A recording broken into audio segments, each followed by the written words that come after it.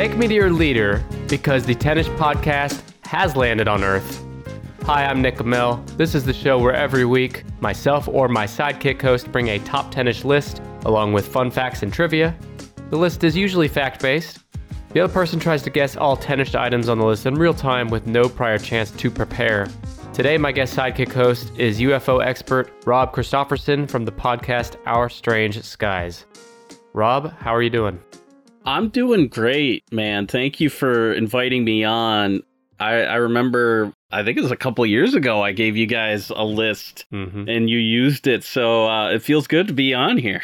I was going to mention that, yeah. If the listeners recognize the name Rob or the name Our Strange Skies, it's because Rob, I looked it up, episode 76 was the top 10 most credible close encounters. And that list was provided, the research and the ranking by Rob here. So thank you for that. And now finally, I think that was like 2019. Yep. Yeah, you're here now. Tell me, have you been probed at all today?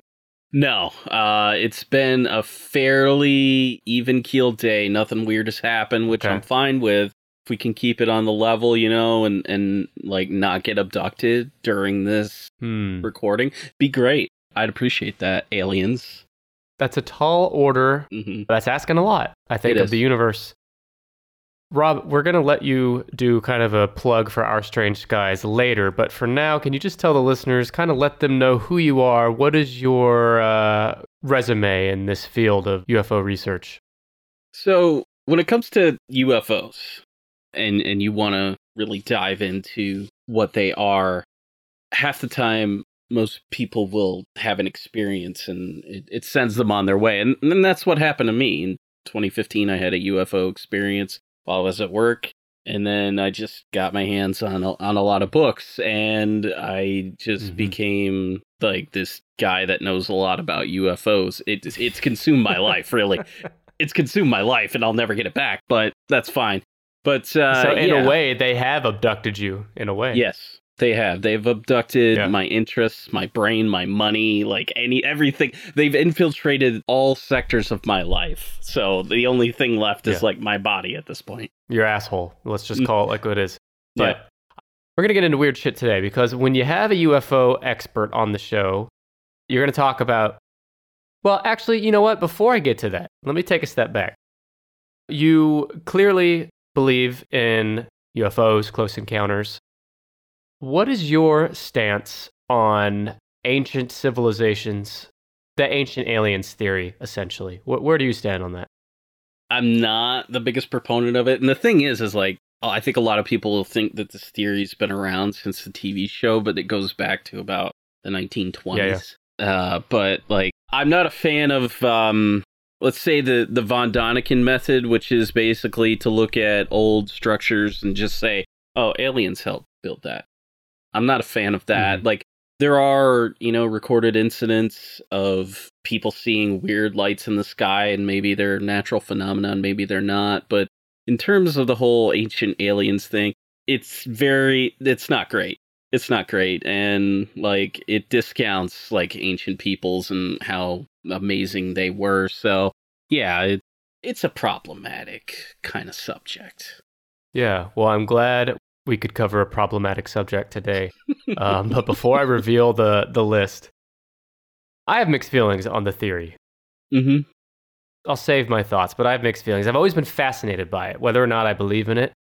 So I asked on my Twitter, @TheNickAmell, I asked my followers, do you believe that intelligent life from other planets have had a hand in the construction of any ancient structures, such as the pyramids? I have 74% no as the result to that. 26% yes.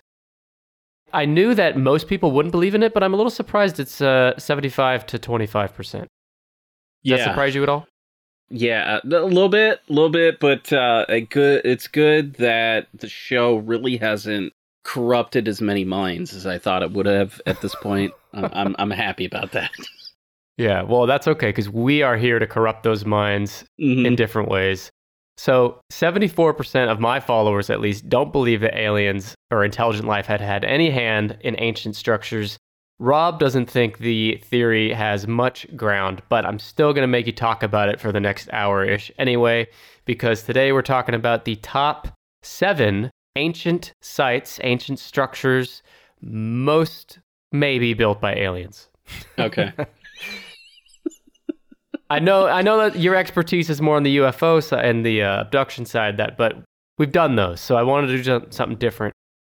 Today, this list comes from National Geographic. It's ranked by the hardest to explain technological feats in construction. Interesting. Now, okay. I want you and the listeners to take note that just because we're covering this list does not mean I believe everything we're going to cover on this list. I just think it's fascinating to talk about. Yeah.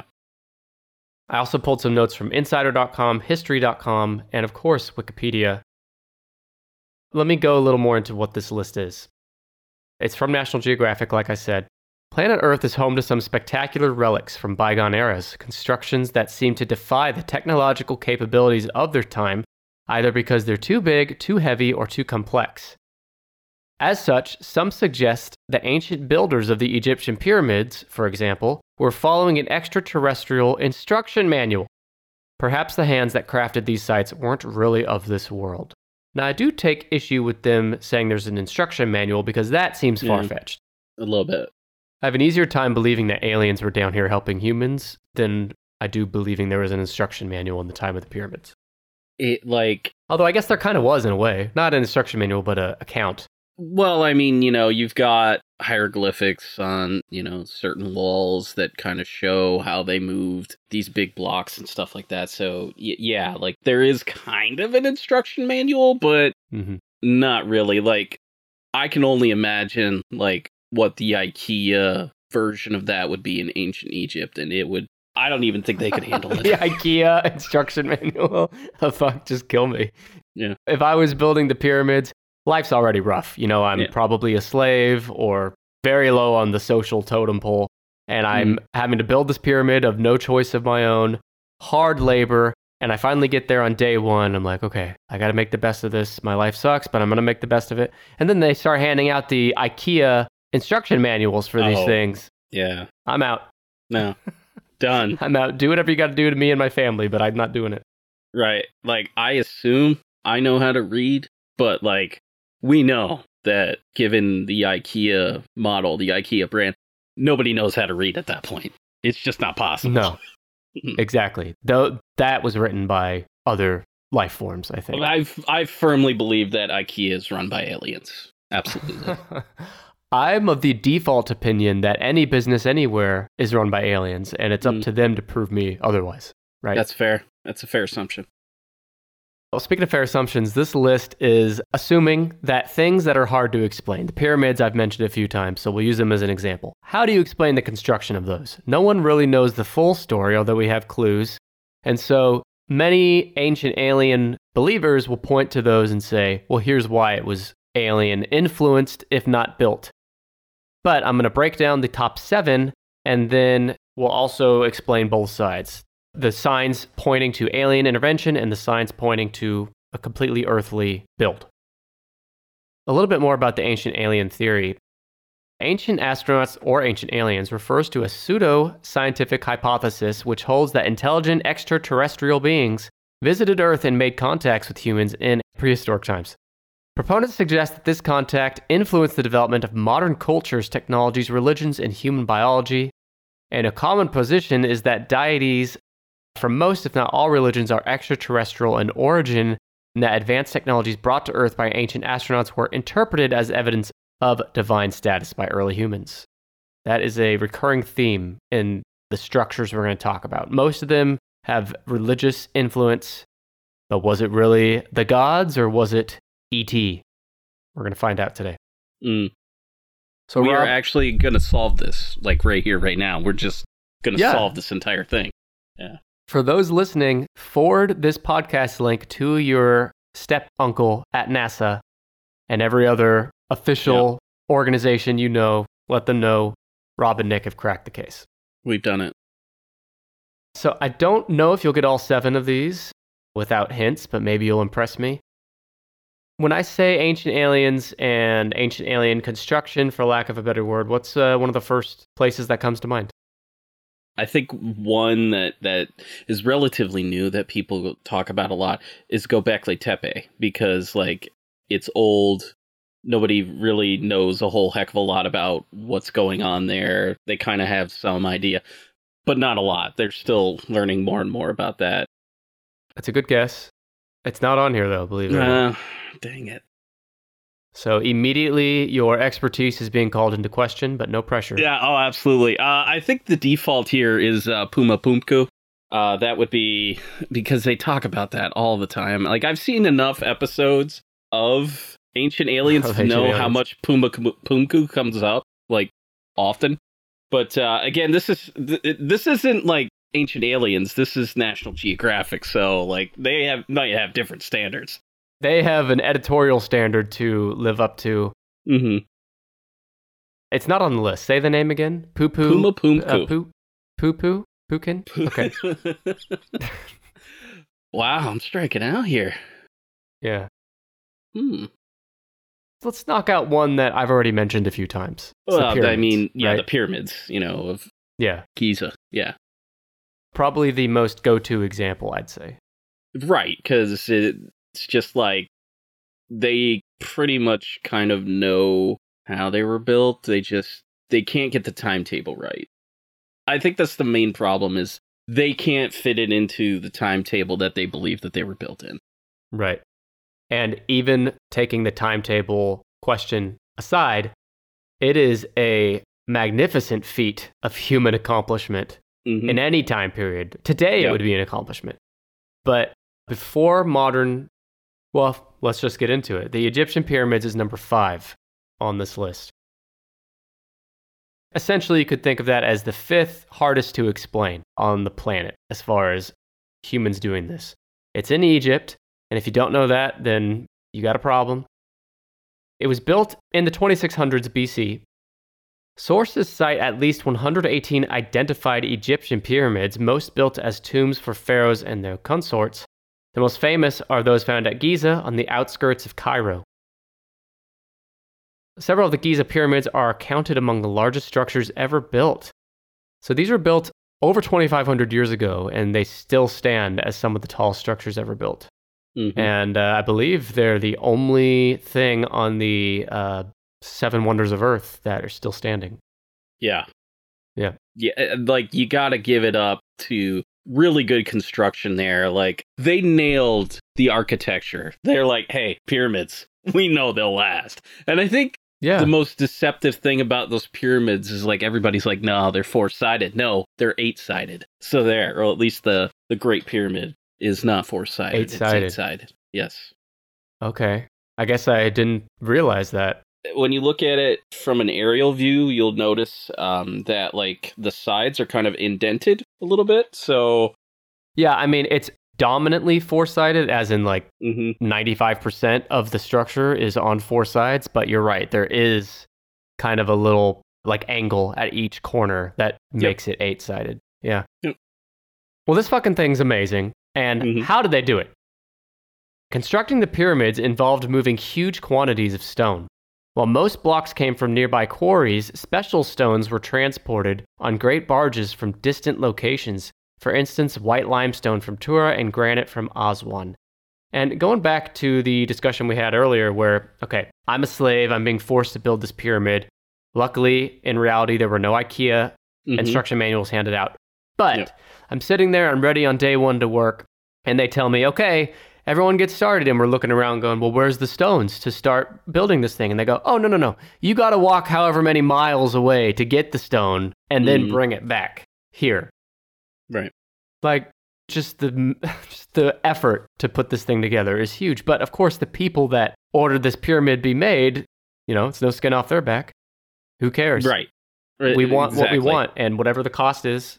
What was the mental health status of people in the ancient world? I have to wonder, because at a task like that, some guy wants this giant pyramid built. Yeah, it's just like, I don't think I can handle that. But especially for a project that's supposed to take like decades to build. Right. First and foremost, that's commitment right there, because I can barely commit to getting up on time. So I got to commend them for that. The labor is, I think, a big thing of it. Like, population-wise of Egypt, a lot of people, I think, get hung up on that particular aspect. There was probably enough population there, but... Oh, you're saying that there might not have been enough people to actually build this thing at the time? That's one of the theories that I remember. So it was aliens, is what you're saying. The aliens filled out the ranks. They must have. They really must. But here's the thing. If we're going... What kind of aliens are we going with? Are we going with the gray aliens? Because if we're going with the gray aliens, do you think those guys are lifting blocks? Do you think they're moving blocks at all? Like, no, sans alien technology. Sans alien technology. Are those guys lifting stones? No. No. But if the aliens are coming to Earth to help humans build these things, then we have to assume that they're using their technological advancements to make that happen, right? They're not lifting a fucking finger, but they are saying... Here's that IKEA instruction manual again, like we keep saying. Or they had some beams to transport these, stones that weighed however many tons to... Right. That's the thing, because, and I'm going to get into it here in a second, but like moving these stones, like, I guess was probably possible. I mean, it had to have been possible. But just the amount of time and man hours it took to move one stone, and there's, I don't know, at least thousands of stones in this thing. Right. And I'm jumping around a bit, but you mentioned commitment. It's commitment on a bunch of fronts, because it's the commitment of the rulers having this thing built, because it's very likely they're not even going to be alive to see the end of it. Right. They're building it for future generations. And same with the people building it. Oh, this sucks. I gotta do manual labor to build this thing. But usually when you say that, it's like, well, it's going to be amazing at the end and I'll see the fruits of my labor. But in this case, no, your ass is going to die a terrible death, and your grandchildren's grandchildren are going to be the ones finishing this thing. Maybe not that long, but yeah. So it's commitment on a lot of fronts where you're not even seeing the final product in a lot of cases. My argument to that would be that I think the popular misconception is that Egypt has like 3 pyramids. And in reality, they have like over 100, like hundreds 118. Of them. Yes, they have a lot. This is like a tradition that they've had for a long time. Like, architecture is their thing, not only pyramids, but like, they're building aqueducts that are amazing. The Sphinx, they're innovators when it comes to architecture and engineering and such like that. They're one of the most advanced cultures on the planet. Even by today's standards, I would say... Even today, yeah. Yeah, they're on par. So, to say that, it's tough. I rack my brain over this every day. Get up and it is tough, Rob. Aliens. They had to have. Aliens is the kind of like, it's the easiest answer. Right. It's the easiest explanation. Right. On some respects. And so let's talk a little bit more about the construction. How exactly did these Egyptians, 2,500 plus years ago, Captain Obvious here, but there was no internet. Right. There's no electricity. There's no like construction vehicles. How did they do this? And the Great Pyramid is made of, and this is just the Great Pyramid, not to mention the hundreds of others, like you said. The Great Pyramid is made of millions of precisely hewn stones weighing at least 2 tons each. Even with today's cranes and other construction equipment, building a pyramid as big as that would be a formidable challenge. And then there's the astronomical configuration of the pyramids, which is said to align with the stars of Orion's belt. As well, alien theorists often point to the fact that these 3 pyramids are in way better shape than others built centuries later, never mind the amount of work that has gone into preserving them over the past several centuries. And in fact, some argue that as with the pyramids, aliens must have helped the ancient Bolivian people in their architectural pursuits. So, wise guy, Mr. Ancient Alien Denier, what do you have to say to all that? It's a theory. It's a theory. It's a theory. Thanks for that expert insight. So these stones, they don't only weigh 2 tons each, but they also include intricate decoration and stonework, and it is unknown how this was achieved given the limited technology believed to have existed at the time. While it's true, scientists aren't quite sure how the ancient Egyptians built the pyramids, and especially how they did it so quickly, to your timeline point. There is ample evidence that these tombs are the work of thousands of earthly hands. Most of the construction hypotheses are based on the belief that huge stones were carved from quarries with copper chisels, and these blocks were then dragged and lifted into position. Now, like, all kidding aside, I don't believe aliens had a hand in this. I don't completely rule it out, but it seems unlikely. Right. But dragging the stones into place is one thing, but how the fuck did they lift him up? Like, how did they lift him into position?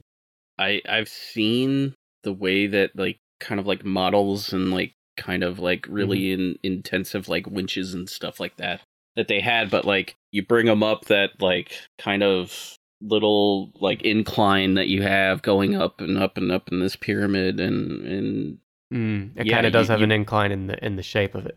Yeah. Like if you watch any like kind of shows about this and you see like kind of I call it like the road that they build to get the blocks up there. Like it's really just kind of like a large ramp that they used, and like the way in which they transported them. Like I know there's like some stone, like some kind of like hieroglyphs that show big rock, big stone on like a flatbed, and in front of it they're pouring water to help pull it easier. And while that is a pain in the butt, what I will say is like the standards of construction were a lot different back then than they are now. Like normally, like back then you had a bunch of guys doing all of this. Now, if you watch any construction project, there's like 5 of them standing down there doing nothing. So I think that Egyptians were more efficient with their labor force, if anything. That's fair to say. It's funny, we talked a little bit about how these are still standing, and they're 2,500 plus years old. There's some of the oldest structures still standing on Earth. Yeah. But, like, I just moved into a new house this year, and there's already issues in the house. The construction is better on this ancient pyramid than it is on my modern house. So.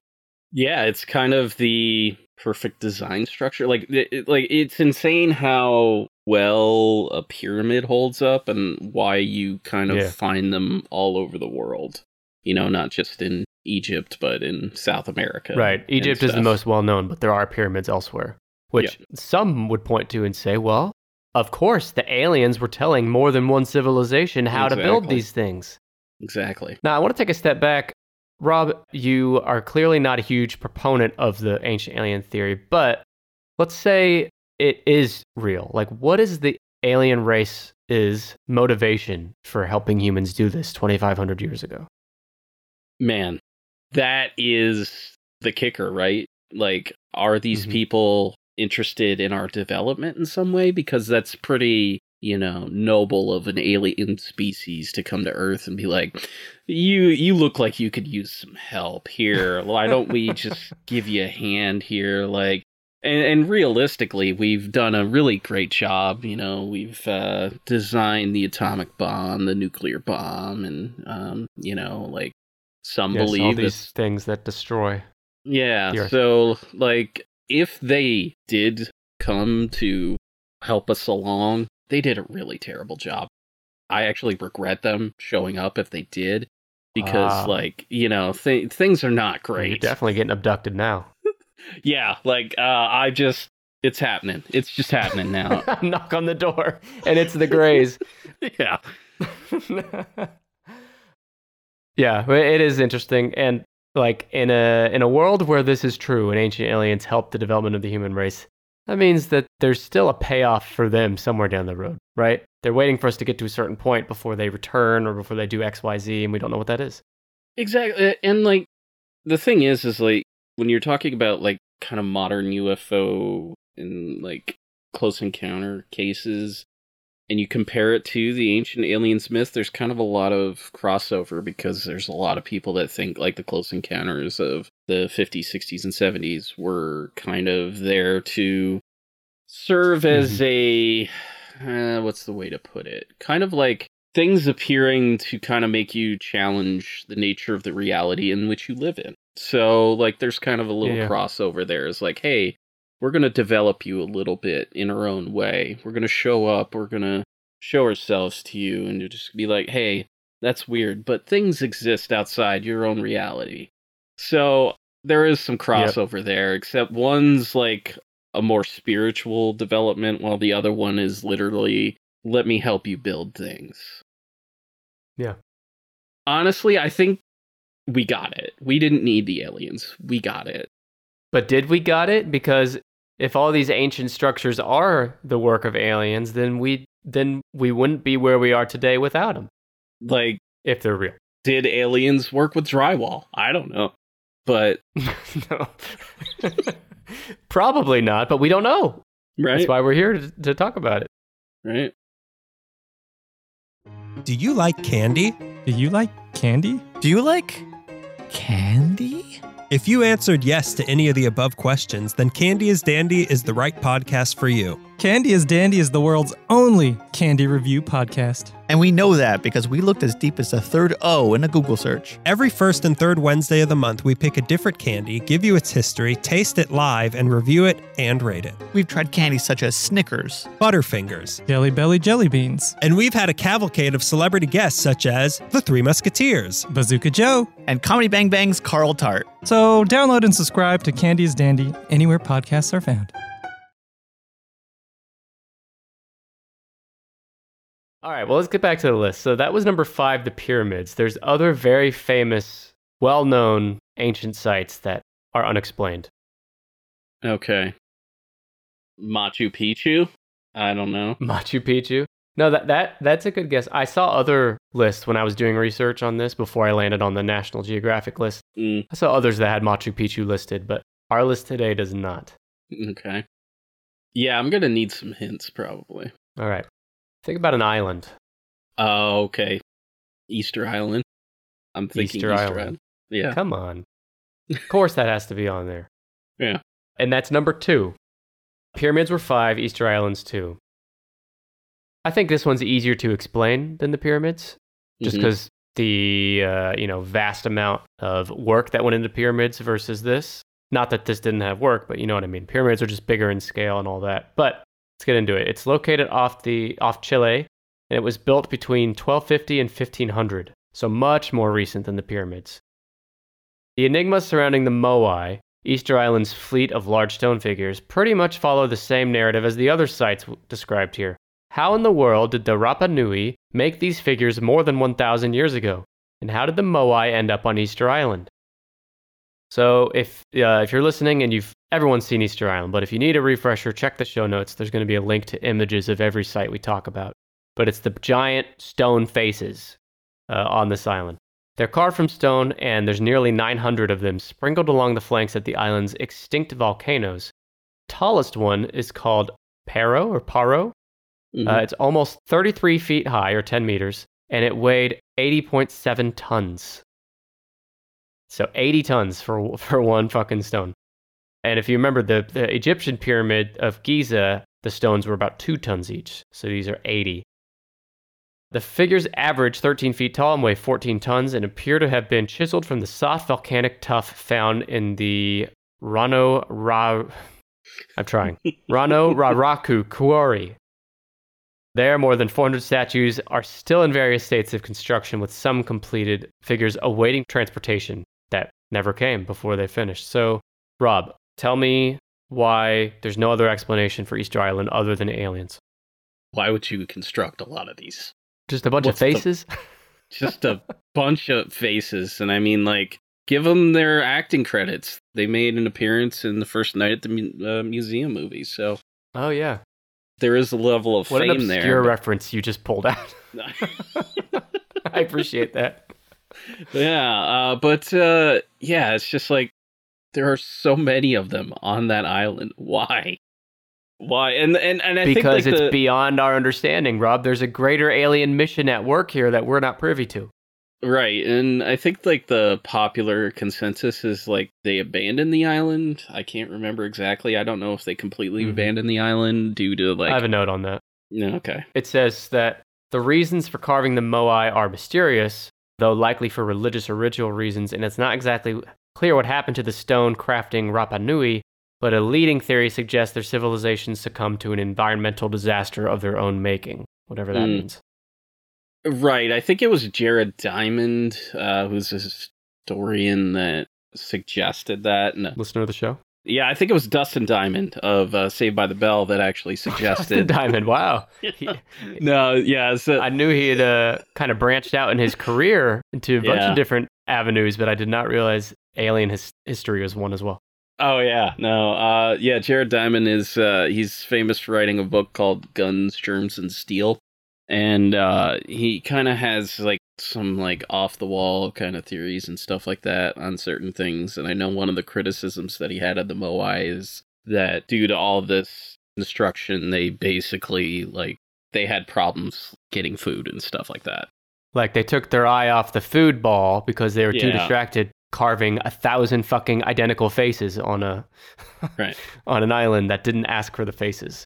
Yeah, pretty much. I guess they're not identical, but similar. No, but they are of a similar kind of look. But like, there's like, I think that one like really huge one that just kind of like everybody just looks at and associates with Easter Island. Like it's the same one. And like that dude looks stoic as hell, and I dig it. Stone-faced, literally stone-faced. There's no arguing that he's stone-faced, but he also looks like he's got his shit together, and there's nothing you can say that's going to faze him, right? You don't want to pick a fight with this individual because... Because he's 80 fucking tons, maybe? Yeah, and you don't know where his feet are, really. True. They're about to be broken off inside your ass if you pick a fight. Exactly. It's not exactly known how the Moai were moved across the island. Again, the largest stone's 80 tons. The island was largely treeless by the time the statues were constructed, and the implication there is it's not like they could build rollers with trees or any other apparatus using trees that usually you'd Actually, expect. I do believe I know how they moved them because I've seen videos of people doing it. And the way in which they did it is they had ropes on either side, and they essentially walked the statue itself into place. I have a note on that. It says that they harnessed ropes from two sides and made them to walk by tilting them from side to side while pulling forward. Yep. I mean, I guess that makes sense, but these are some big-ass rocks. Now, something besides the construction that caught my eye. Tell me if you've heard of this. So there are carvings of a Birdman throughout the island. Mm-hmm. The figure of a half bird and half man was the symbol of the Matatoa, the distinct character connected to the sacred site of Orongo. The new cult prompted battles of tribes over worship of ancestry, and some have pointed to these Birdman carvings as interpretation of ancient aliens. Yeah.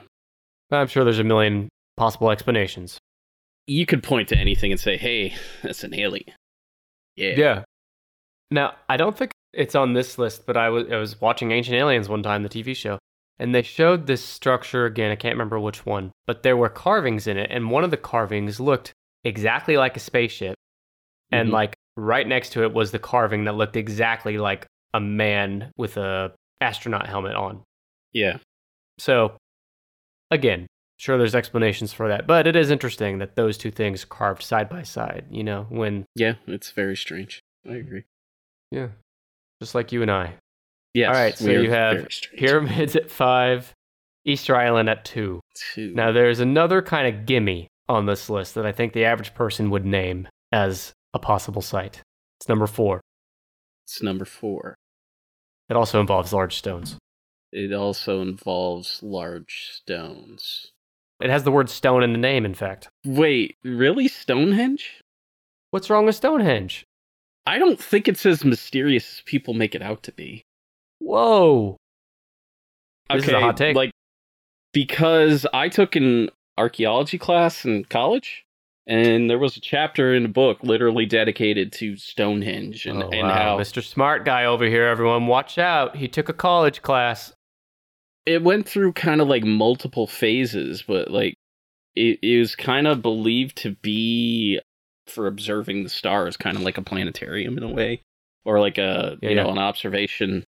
But like, I don't think it's as mysterious. I'm just gonna go full ham on this list and say I don't think it's as mysterious as people make it out to be. I think this is how they strike back at the people that say, "Oh, Ancient Aliens is racist," and I'm like, you know, yeah, it is to a certain extent, but to an extent, yeah, for sure. Yeah, because like the thing is like they never mention like European structures or anything like that because They know how they were built, but everything else is just mystery. It is, because these ancient structures they're talking about are predate written history and things like that. So, yeah, like you said, we know how we know how all of the European structures were built. Right. And America, of course. But we don't have all the deets on how Stonehenge was made. As much as you underplay it as it deserving a spot on this list, we'll let the listeners decide. This is in Salisbury, England. Stonehenge is at number 4. It was built between 3 and 2000 BC, so these actually predate, well, at least the beginning of it predates the Pyramid of Giza. A huge circle of stones, some weighing as much as 50 tons, sits in the English countryside outside Salisbury. The whole monument, now ruinous, is aligned toward the sunrise on the summer solstice. It is one of the most famous landmarks in the United Kingdom, and it is regarded as a British cultural icon. Could have been a burial ground from its earliest beginnings. Pause there. I think Stonehenge being on this list is less about the how and more about the why. Right. I think the how is a little more understood, but the why has always been in contention. Okay. I just don't know if it's list worthy at this point. I'm still turning heel on this list for including it. Like, sure, you can say, "Oh, we don't know what it was used for." Sure. Wow. Well, what do you want? The Eiffel Tower to be on here, Rob? Maybe we could put the Empire State Building on here. Were those ancient? Were those aliens? Are they ancient enough? It's tough to say, they don't but have to be ancient. I'm just saying, I have criticisms of the list. That's all. Well, as a reminder, I did not construct the list. That's fair. As I know you know. But yes. but aliens did help me construct the list. Yes. In fact. Okay, so deposits containing human bone date back from as early as 3000 BC when the ditch and banks were first dug and continued for at least another 500 years. Stonehenge evolved in several construction phases spanning at least 1,500 years. Like 1,500 years, that's such a long time. And I want to pause, and I don't mean to keep harping on this, but it's like the big takeaway for me from doing the research for this is like, life fucking sucks for everybody back in these days. 3000, 2000 BC, there's no running water. We're dying at age 20 from like simple diseases. Getting water and food is a daily struggle and challenge. So let's just all chill when we have free time, not build these monuments that take 1,500 years to finish and kill our workforce. Kind of going home point when it comes to like the hunter-gatherer kind of lifestyle taking over where, yeah, you're hunting and that is a dangerous kind of thing depending upon the wild game that you're going for, but like you're not hunting every day because you can supplement your diet by fishing if you're near water and gathering and stuff. And like when it comes to agriculture and the birth of agriculture, people have way too much time on their hands, so they got to do something. So naturally they have to build things and make people wonder what they were for. But like I have this distinct image in my head in this textbook of like the 3 different kind of like structural styles at Stonehenge and like showing like almost like an enclosed building and stuff like that. And it's like, yeah, I guess the why is mysterious, but I think it probably serves a more mundane purpose than people would probably like to admit. So like on that base level of mysteriousness, as we like don't the burial know ground. what this, yeah, exactly. Like yeah. That base level. And not only that, like I'm pretty sure, ancient peoples reuse their land for different purposes at different times. So like at one point it may have been a burial ground and then hey, we repurposed it for this, repurposed it for that. Like not to say that they did have 1,500 years of they did have 1,500 years of building this thing where from generation to generation they could change their mind on why and how to use it. Yeah. Well, as we've discussed, Stonehenge was produced by a culture that left no written records. So many aspects of Stonehenge, such as how it was built or why, remain subject to debate. Swiss author Erich von Däniken, are you familiar? Oh, I know who that son of a bitch is. Oh, no. Well, yeah, he's a big-time ancient alien guy. Yeah. He suggests that Stonehenge was a model of the solar system that also functioned as an alien landing pad. After all, how else could those massive stones have ended up hundreds of miles from their home quarry? Hundreds of miles, goddamn. Yeah. But according to 12th century writer Geoffrey of Monmouth, whose tale of King Arthur and mythical account of English history were considered factual well into the Middle Ages, Stonehenge is actually not the work of aliens, but the handiwork of the wizard Merlin. Yes, old Merlin. Yes, I've heard this theory many a times, that Merlin was the real dude and, like, he built this himself using magic and stuff. Yeah, I've heard that before, too. Of course, yeah. You question that?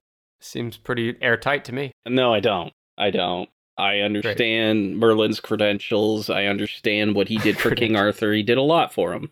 I remember, I saw The Sword and the Stone as a kid. I know what he's capable of. I know what he could do.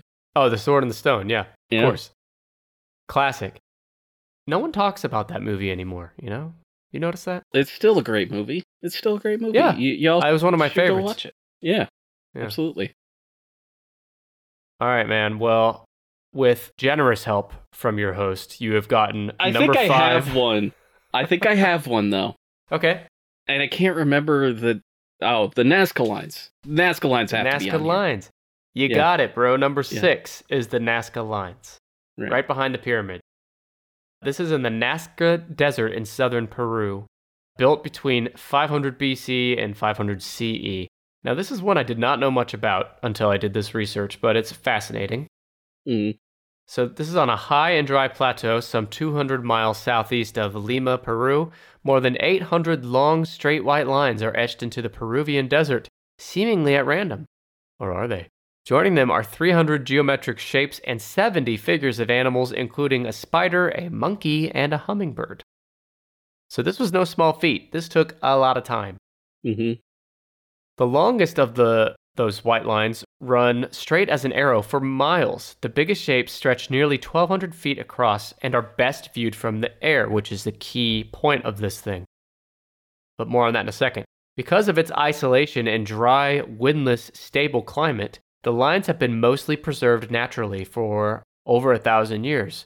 So how would they know to build in such a perfect spot without alien intervention, Robin? Whew. You know, it's a great question, and it honestly seems like a thankless job, because when you go out and you look out there, and it's like, who would want to land out here anyway? It's pretty isolated. Like, it's a large area with a lot of stuff going on, and, you know, Von Daniken's like, oh, this is an alien landing strip. Well, why do they need a landing strip? A long runway? Do you assume that they have wheels on those things? Like, if they are using airplane technology, they did not get here from another planet. You know, that's true. I hadn't really considered that. But it's also possible that they needed, I mean, like a runway is how we understand it, but they could have other uses, right? Like, I don't know. We don't know. Right. It's very true. The one thing that I always point to in this situation is, like, aside from the large figure of the man that they say looks like an alien, which when you look around and you look at a lot of the figures, like there's a hummingbird that's like really intricately done and other shapes, and you see this like one figure which I think is like on the side of a hill or a mountain or something like that, and he kind of looks like, he does kind of look like an alien. Yeah. That's automatically go to for an alien, but if I recall correctly, one of the theories that somebody put forth is that they had hot air balloons. I'm not joking. There was one guy who put a theory forth that they had hot air balloons at one point. Don't know how true that is, but I agree it's weird to make all of these shapes just like in a desert area for... In a desert. Right, which kind of makes you feel like, well, is this like kind of some spiritual journey that these people are going on, and like they do in fact, like, you know, walk these lines as kind of like a spiritual journey or experience or whatever. Walk the line? Are you saying Johnny Cash was out there? Yeah, Johnny Cash was totally out there. Didn't you know he based the song on those lines? To be fair, Johnny Cash didn't write the song, his future wife did. Well, she penned the phrase. Well, fortunately, this isn't a Johnny Cash podcast, so we will mercifully move on. But I do think, we haven't even touched on the most fascinating part of the Nazca lines. And by the way, if you're listening, look at the pictures, because what I'm about to say will mean more to you if you are looking at a picture.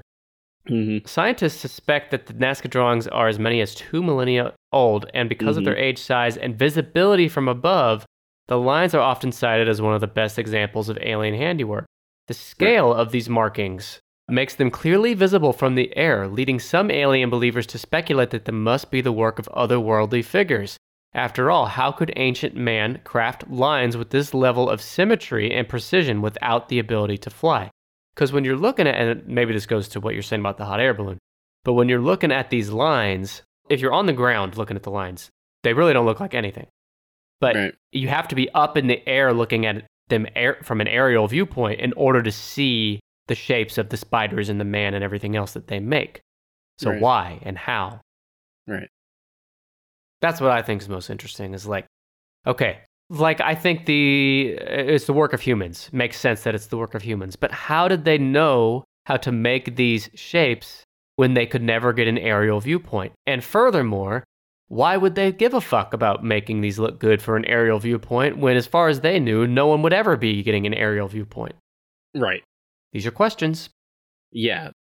These are the tough questions here, folks, because also at the same time, if given modern UFO accounts and stuff like that and people talking about alien abductions, the aliens know how to find them, so why would they need these? They know how to find these people. They've got this advanced technology.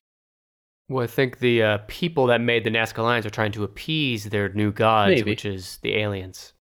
Maybe, you never know. Kind of like a cargo cult kind of situation where you'll make artificial structures to kind of get them back, kind of like what you saw with some cultures in the Pacific and the Philippines when they were doing their island hopping campaigns, and allegedly there were some tribes on some islands in which they landed in where Americans gave them food and stuff and they wanted them to come back, so they made mock airplanes and stuff like that. Yeah. Okay, yeah. Well, that makes a lot of sense, and that would be a point in the This Was Aliens column, right? Maybe. For the Nazca lines? Yeah, I guess it depends, because they're making a mock airplane, which is something that they'd never seen before, and stuff like that. There's really nothing in the Nazca lines to say that there is anything there that they've never seen before. But hey, if you want them to see a reminder, it's hey, remember the place that has spiders, hummingbirds, and weird men on the hill? That's this place. Land here. Maybe. In this part of the world, would they have even seen hummingbirds and stuff? Yeah, I do believe that there are hummingbirds in that area. I don't think that there's anything in the Nazca lines that isn't indigenous that to... isn't Right. Yeah, spider, they get big spiders down there. Monkey, hummingbird, human. Mm-hmm. Human, you say. You say human, I say alien man. Yeah, it's tough because, that head on that alien looks weird. Looks very weird. Yeah, well, the eyes are big. Yeah, they're huge. So your friend, listener of the show, Eric von, how do you say his name? Daniken? Daniken. That's how it's spelled. Daniken. Yeah. He wrote in his 1968 book, Chariots of the Gods, ? He wrote in that book that his beliefs about the sites such as the Nazca lines could be explained the origins of religions as reactions of ancient people when they came into contact with an alien race. His theory that these mysterious lines were actually used as landing sites for UFOs, we talked about that. He theorized that the shapes and lines were made by aliens and were created to help steer the spaceships as well as work as landing pads. Just seems, like you said, it just seems like unnecessary. Mm-hmm. But he also claimed that the patterns at this site looked very similar to modern airport and used this as evidence that proved the aliens used this area as a landing place. Mm-hmm. So neither of us were there. If you were there during the building of the Nazca lines, that would be news. Yes. I don't think you were there, though. I was not there. Nope. So we don't know. But it seems unlikely that an advanced alien species would need hummingbirds and other shit to guide their flying adventures. No. If you're aliens making the trek here, you gotta have the modern technology there. they could find just about anybody anywhere. Like, so many UFO accounts of people encountering like aliens on backcountry roads. Clearly, their GPS is a lot better than they're given credit for.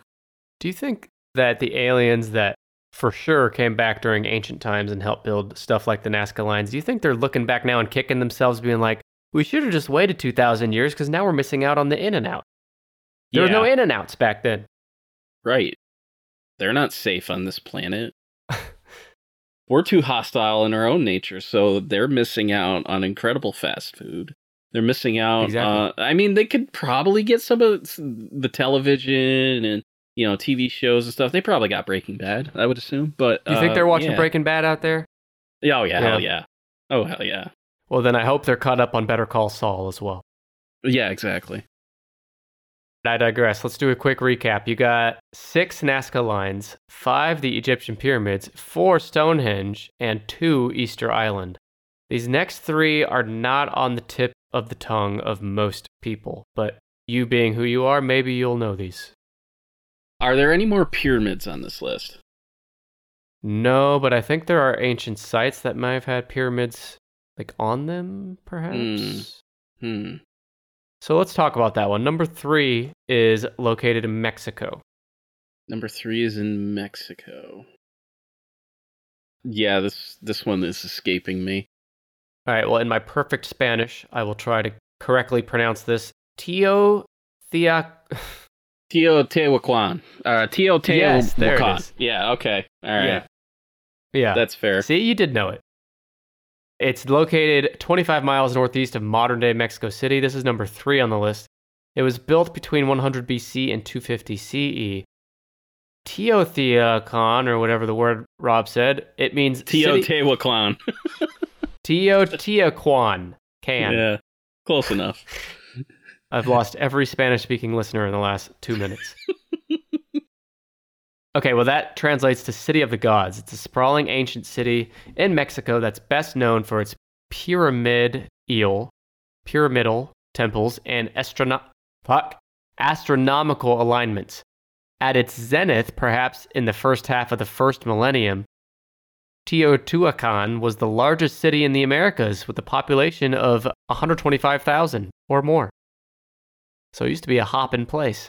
Scientists suspect that over the centuries, a mix of cultures, including Maya, Zapotec, and Mixtec, built the city that could house more than 100,000 people. With its murals, tools, transportation system, and evidence of advanced agricultural practices, Teotihuacan is often considered much more technologically developed than should have been possible in pre-Aztec Mexico. By far the most well-known of Teotihuacan's buildings is the massive Pyramid of the Sun. It is one of the largest such constructions in the Western Hemisphere, and the pyramid's curious alignment is believed to be based on calendrical cycles. So what do you know about this place? Yeah, there's the Pyramid of the Sun, Pyramid of the Moon. It's got a nice plaza to it, from what I remember. Yeah, nice place. Looking up the Pyramid of the Sun. Yeah, so it's not nearly as tall as the Pyramids of Giza, and they look different. But they're also more kind of steppy. They got stairs on them. Pyramids do not have stairs. Right. Yeah. Right. Or the Pyramid of Giza does not have stairs. Right. So this city, Teotihuacan, may have lasted until sometime between the 7th and 8th centuries, but its major monuments were sacked and systematically burned around 550 CE. Its collapse might be related to the extreme weather events of that time. Because the fate of the city remains a mystery, many turn to alien-related theories to explain it. And our friends at the Ancient Aliens TV series on History Channel, they suggest that the structures in Teotihuacan involve advanced mathematical principles and, like the Pyramids of Giza, may be built to correspond with space formations.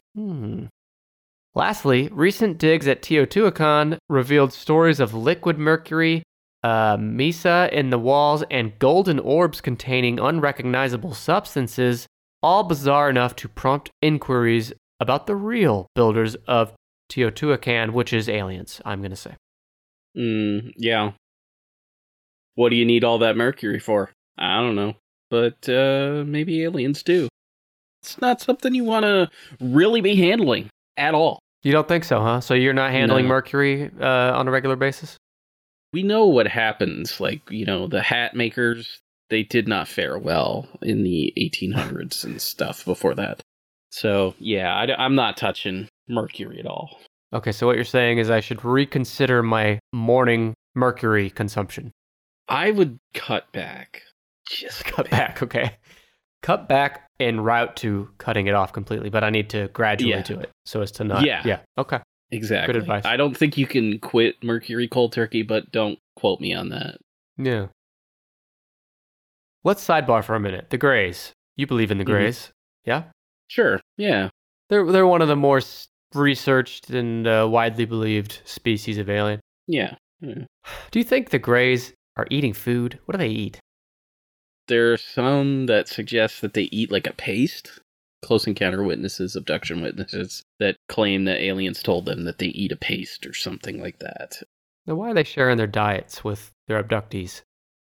They don't really, divulge a lot of information. And like every time an abductee asks, or even just like, a friendly kind of close encounter, people ask where they're from, they get vague answers most of the time. Like they're just like, oh, we're from way far away. Or we're from over that way.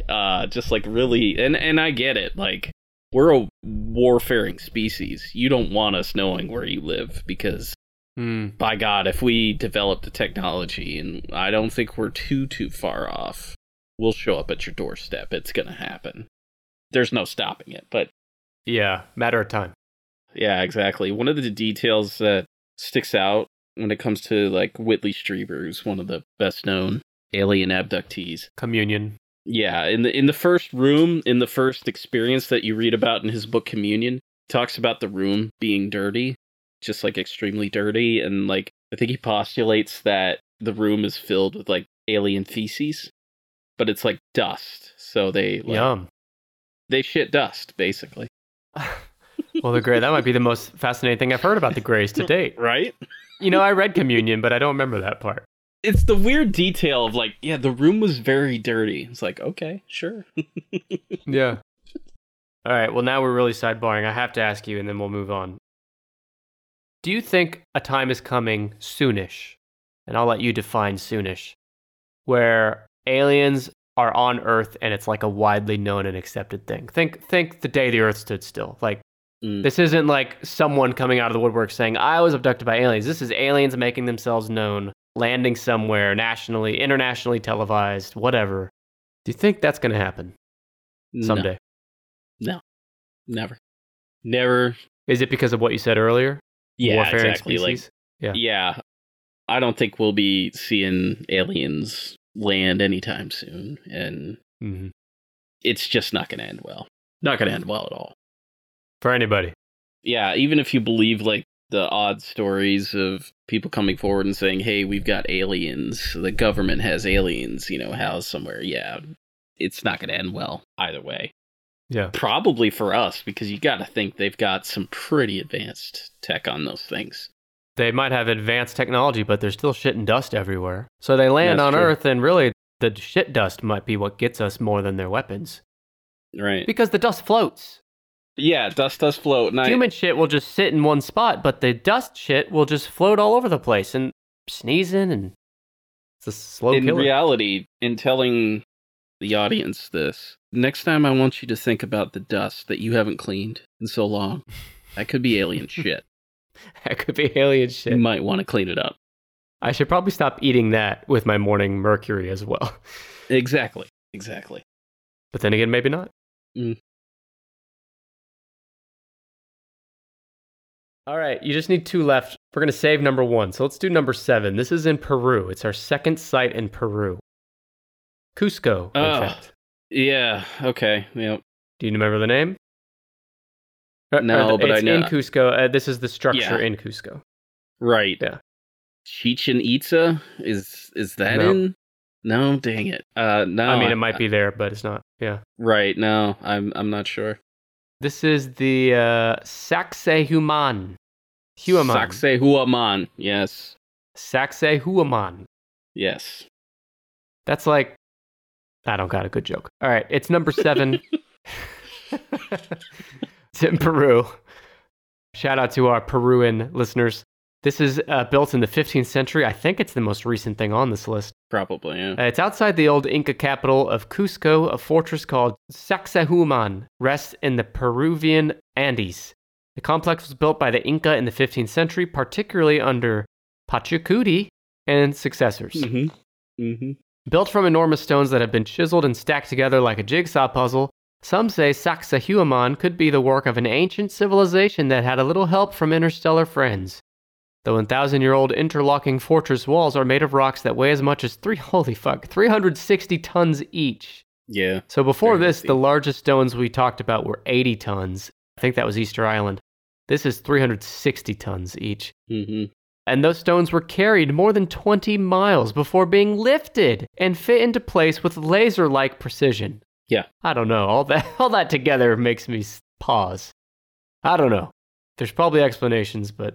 The blocks that they have out there and the way that they fit together is kind of amazing. Like, if I remember correctly, in the episodes that I did watch, they're fit so tightly together that you can't stick a piece of paper through it.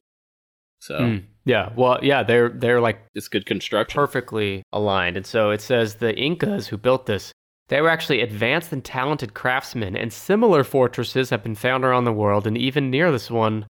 So safe to say, aliens probably shouldn't be given credit for this. That's what National Geographic says. But I want to read one more thing. Spanish chronicler Pedro Cieza de Leon wrote in 1553, Pachacuti ordered 20,000 men sent in from the provinces, and that 4,000 of them quarried and cut the stones. 6,000 hauled them with great cables of leather and hemp. The others dug the dig and laid the foundations, while still others cut poles and beams for the timbers. So that's basically someone from that time period recording how this was constructed by people. That's impressive. And today, only the stones that were too large to be easily removed remain at the site. So yeah, that's Sacsayhuaman at number 7. The engineering in those blocks is really impressive. Do you think they had calculators to do the math equations? Maybe. I don't know what the IKEA instructions were on that one, but clearly they were advanced enough. They didn't really need them. So you kind of got to wonder, is the ancient calculator basically someone in the sand using like a stick and like marking out notches and measuring things like... I mean, probably pretty close to that.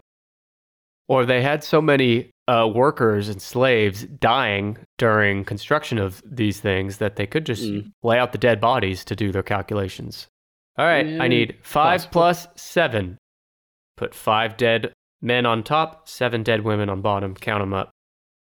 I don't know, but just trying to make the point that a lot of people died during the construction of this shit. And think of all the dust they're breathing in, too, from moving these rocks. And again, could be alien shit. Could be alien shit. Again, question every speck of dust in your home. Could be alien shit. Exactly. Tiny aliens shitting on your bookshelf and then running away. We don't know. Yeah. All right, I'm going to give you number 1 because I don't think you'll guess it. Do you recall, this was big in the 70s, the face of Mars? Or the face on Mars, sorry. Yeah. They went with that for number 1? Yeah. Yeah. I don't love this number 1. I'm turning heel on this list right here, right now. This is blasphemy. Are you kidding me right now? This is National Geographic, Rob. You can't do that. You're telling me you know more than National Geographic? Yeah, because all you need to do is take a better picture of that thing and you realize it's not a face. It's just literally how the sun was hitting it at the time. You are going to look so foolish here in a minute when I prove without question that this is the work of alien intervention. Okay, prove it to me. You watch this. All right, the face on Mars, number 1. Look it up, people, if you haven't seen a picture. It was spotted by the Viking 1 orbiter in 1976. This so-called face is nearly 2 miles long and in a region called Cydonia, which separates the smooth plains of the Martian north from the more cratered terrain in the south. Now, at the time, again, this is 1976, scientists dismissed the face as shadow play. Sounds like our friend Rob here. But over the decades, it has become a favorite among those who suspect aliens with a penchant for building things have been visiting the solar system. Some commentators, most notably Richard C. Hoagland, listener of the show, believe the face on Mars to be evidence of a long-lost Martian civilization, along with other features they believe are present, such as apparent pyramids, which they argue are part of a ruined city. Now, I don't actually believe this, but I do love in an alternate universe where there is ancient pyramids and shit that we find on Mars. Like, can you imagine how badass that would be to find that? It would be quite impressive. But the thing about Mars is that since the 1800s, when the first telescopes looked up at Mars, people have been speculating that there have been ancient cities on Mars ever since. And, there's nothing there. No, there's nothing there. I think we also need to acknowledge the fact that because of this image, and because of the area that it was, it inspired Muse to write the song Knights of Cydonia, which you may thank them for that, you may not. That's totally your choice, and you can make it. Fair. We can't forget the one X-Files episode 2 in which there was a NASA employee who was plagued by the face on Mars. That is one of the worst episodes of the X-Files ever. Oh, God. You're coming out hot tonight. Face on Mars. It's absolutely ridiculous. I do think it's ridiculous that a non-Earth thing is on this list of the top 7 things on Earth. Seems like cheating. I remember a time when National Geographic was a respectable reporting outfit. They have lost all goodwill with me. Wow.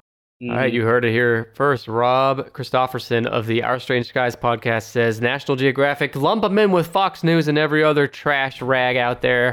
They're no longer credible. No. Well, this picture of the face on Mars, it's interesting, but I think most would agree. In fact, it says here in 2001, NASA's Mars Global Surveyor took another good look at the same face on Mars using a much higher resolution camera and saw ...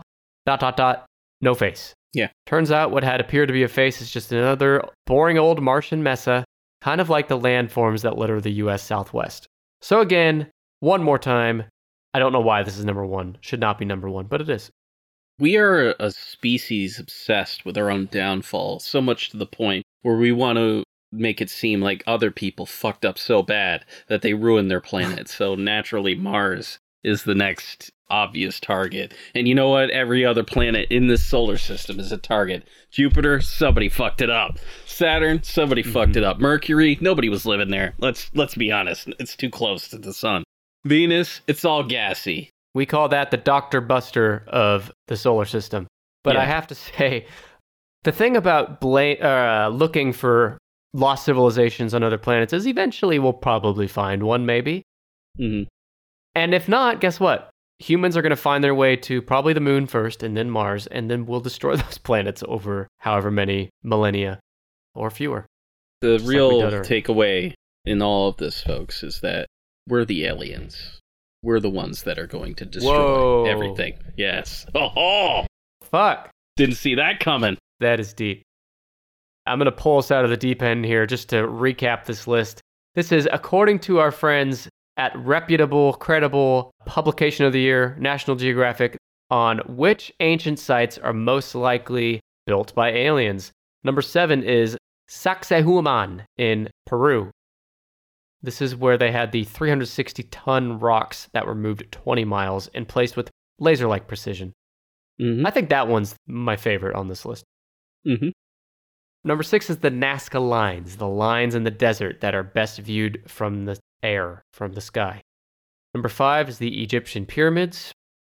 Number 4 is Stonehenge. Number 3 is Teotihuacan in Mexico. This is the city of the gods, they had their own pyramid there. Number 2, Easter Island. And number 1, the face on Mars. There it is. You got it. Do you feel like you put your knowledge to good use tonight? Yeah, I do. I feel it, and you know what? It has nothing to do with UFOs. It literally has to do with random classes I took in college and random shows that I watched on the Discovery Channel. Like, that's literally it. So, hey, putting it all to use this evening.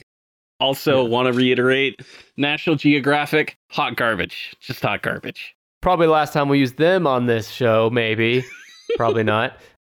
But they did give us some good fodder to discuss one of my favorite topics, alien shit. And I hope it was clear to the listeners, and I'm with Rob here, the ancient alien theory, probably not true, but I do leave just the smallest bit of room for who knows? We don't know. 0.1%. Me and Andrew McKay from Into the Portal, we talked a little bit about this on episode 182, Lost Cities. So you can listen to that if you want more. But Rob, I definitely don't want to end this show without you telling the listeners how they can find more of your shit. And tell us about Our Strange Skies and anything else you want to plug. Yeah, absolutely. I do talk about alien shit from time to time on the Our Strange Skies podcast. Mostly, I talk about the wildest UFO stories. Have you ever wanted to hear the story of an alien that attempted to carjack two people? I've got stories about that. If you have ever wanted a heartwarming story about a blind girl who met an alien-human hybrid who cured her blindness, I've got you there. If you want the wildest stories imaginable, the Our Strange Skies podcast, you can find it on damn near every podcasting platform. OurStrangeSkies.com. We'll take you everywhere you want to go. I also have a monthly webcomic that I do with my buddy Todd Purse. It's called Welcome UFO People. You can follow along on Twitter at Welcome UFO Peeps and on Instagram at Welcome UFO People. It's fun. We take real life close encounters, UFO cases and stuff like that, and we turn them into comic book art. So if that interests you, go check that out. Yeah. I'm going to have links in the show notes to go directly to the places Rob mentioned. Highly recommend everyone check it out. And again, if you want more alien shit on Tennis Podcast, look at episode 66 and 76. Covered alien stuff there as well. Rob, before we go, last thing, give me your hottest hot take on aliens. Hottest hot take on aliens. Could be anything. I think the Greys they're infertile, so they suck. They're the worst alien species on the planet. There you go. That was hot. That's too hot for me to handle. So if a female Grey landed in your bedroom tonight and said, I've been sent here to mate with you, you'd say, I don't believe you, you're infertile. Exactly. And not only that, after that, I would just turn over and go back to sleep. No. There's a Grey standing in your bedroom. You got to do something. No, I really don't. I have just shut it down for good. Greys don't know how to reproduce. They can't do it anymore. They were bad at it. That's the theory, is that they need us for that. So, no, sorry. Get out of my room. I'm not doing it. Yeah. And then when you're sleeping, they'll just steal your seed anyway. But maybe they'll be gentle enough that you won't even wake up. If that's not going to work, the only other thing is I'm going to look over and I'm going to say, don't wake me up, and go back to sleep. You know what's more likely, instead of a female Grey showing up in your room saying, I'm here to mate, the female Grey, you're going to wake up and look at it and it's going to be holding up an IKEA instruction manual to build some fucking bar stool or something. And you're like, God damn it. We don't know how to do this. Please help us. Nobody And does. you're like, I don't fucking know either, man. Nobody on Earth knows how to do this. Yeah, exactly. You got to find another planet. Exactly. Yeah. You've got bigger problems. All right, well, he's Rob Christofferson. Listen to the Our Strange Skies podcast. I want to thank everyone for listening to this episode 194 of Tennis Podcast. Next week, I'll be back with my friend Alex Johns. We're going to be talking video games, so make sure you check that out. Let me know what you thought of this episode. There is a weekly discussion thread on our subreddit at r/tennispod, and you can let us know your thoughts on this episode. All right, until next time, we appreciate you. And don't let the aliens bite tonight at bed or something. I don't know. I'm tired. Goodbye.